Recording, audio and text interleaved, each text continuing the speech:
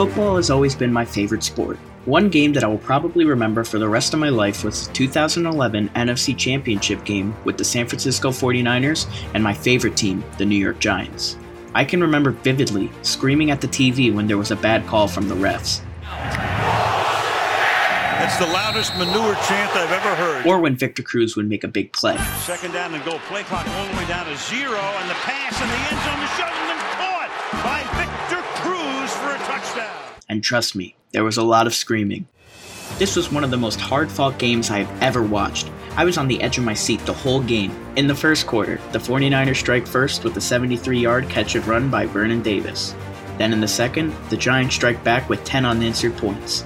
Then again in the third, Vernon Davis scored on a 28-yard pass from Alex Smith. Mario Manningham would strike back in the fourth with a touchdown, while San Fran hits a field goal to tie the score at 17. Sack after sack, hard hit after hard hit, the game would continue to show no sign of a winner, until we went to overtime.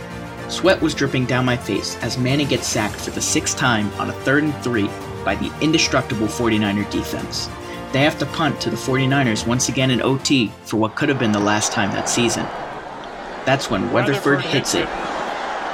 Kyle Williams lost the ball.